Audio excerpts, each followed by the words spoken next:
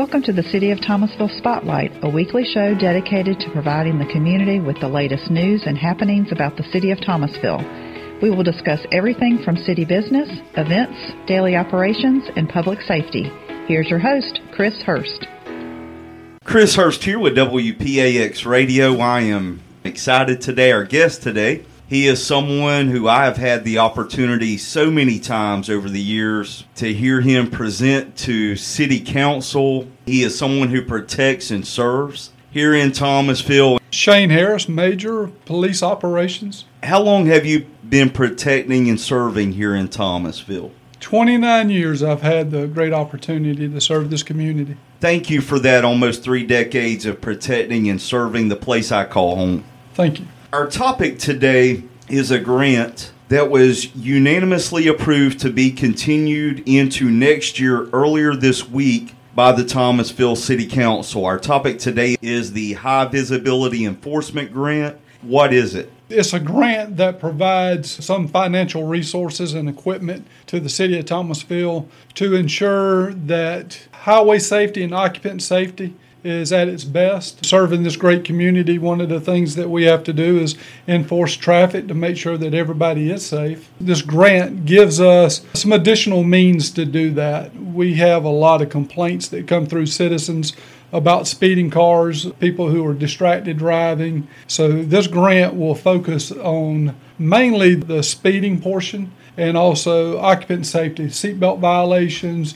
child restraint violations. And with that, we'll also do some distracted driving details, trying to ensure that the roadways are as safe as we can make them. Is this grant, is it made possible through the Governor's Office of Highway Safety? It's a federal grant that is administered by GOHS, Governor's Office of Highway Safety. If we try and put a dollar amount on this, are we talking about more than $30,000? So the first grant came into effect October of 2023. That was for $36,000 and some change. And that bought us some LiDAR radars, some speed equipment, and also a traffic trailer that you see on the side of the road that has the radar. So it purchased those 3 items and somewhere around $19,000 that it pays back to officers' time that's enforcing traffic details or highway safety. The one that we went through the other night and presented to the council, that is a continuation into 2025, and that is for $25,000, and that strictly goes to officers' time to repay the city for those officers that are out there enforcing traffic. When we talk about this particular grant, there's one word that I keep hearing over and over again, and that is safety within the city limits of Thomasville. Absolutely. Everything that we do revolves around safety. It's just one way that we serve our community to make sure that everything is going as safe as possible, whether that's through crime, traffic, officers' operation of vehicles. Everything that we do in the city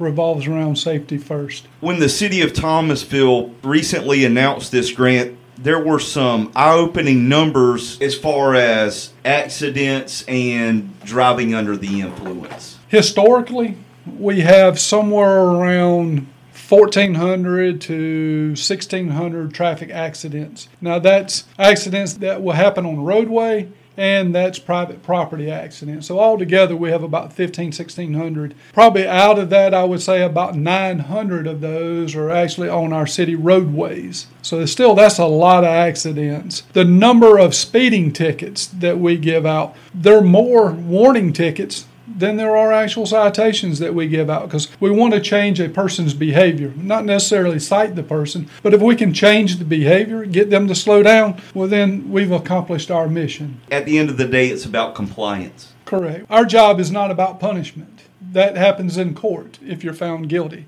Our whole philosophy is community first, and it's changing behaviors. And anytime that we're doing any type of enforcement action, making contact with people, the first thing that we want is compliance. A lot of times we can talk about it and go on about our way, or sometimes we may have to write a citation or at least a written warning. But it's about compliance, but it's about changing that behavior so that we can get the compliance. This grant funding, it sounds like, will help with things like Operation Zero Tolerance and Click It or Ticket. The Governor's Office of Highway Safety, the reason why they administer the grant. There's certain campaigns that happen throughout the year, whether it's summer heat, click it or ticket, the DUI. There's like 6 or 7 of those. So to be compliant with that HVE grant, we have to show that we're doing certain steps within each operational period. The DUI, the sober or get pulled over, that is huge. At the end of the day, the High Visibility Enforcement Grant is all about enhancing safety. If you're going to drink at home, or if you're going to go out and drink, find a designated driver. We try to get all that information out because at the end of the day, I look at it as my wife and my kids will be driving on these streets. So I want them to come home. I want everybody to come home. So whatever we can do to educate them, that's what we want to do, is correct that behavior. But throughout the year, there's several of those campaigns that go. And when we do that, we'll really start enforcing. There's several of those throughout the year that we participate in. Our City of Thomasville Spotlight thank you goes out today to Major Shane Harris with the Thomasville Police Department.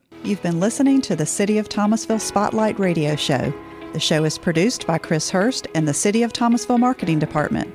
To learn more about the City of Thomasville, visit thomasville.org or follow us on social media. Thanks for listening.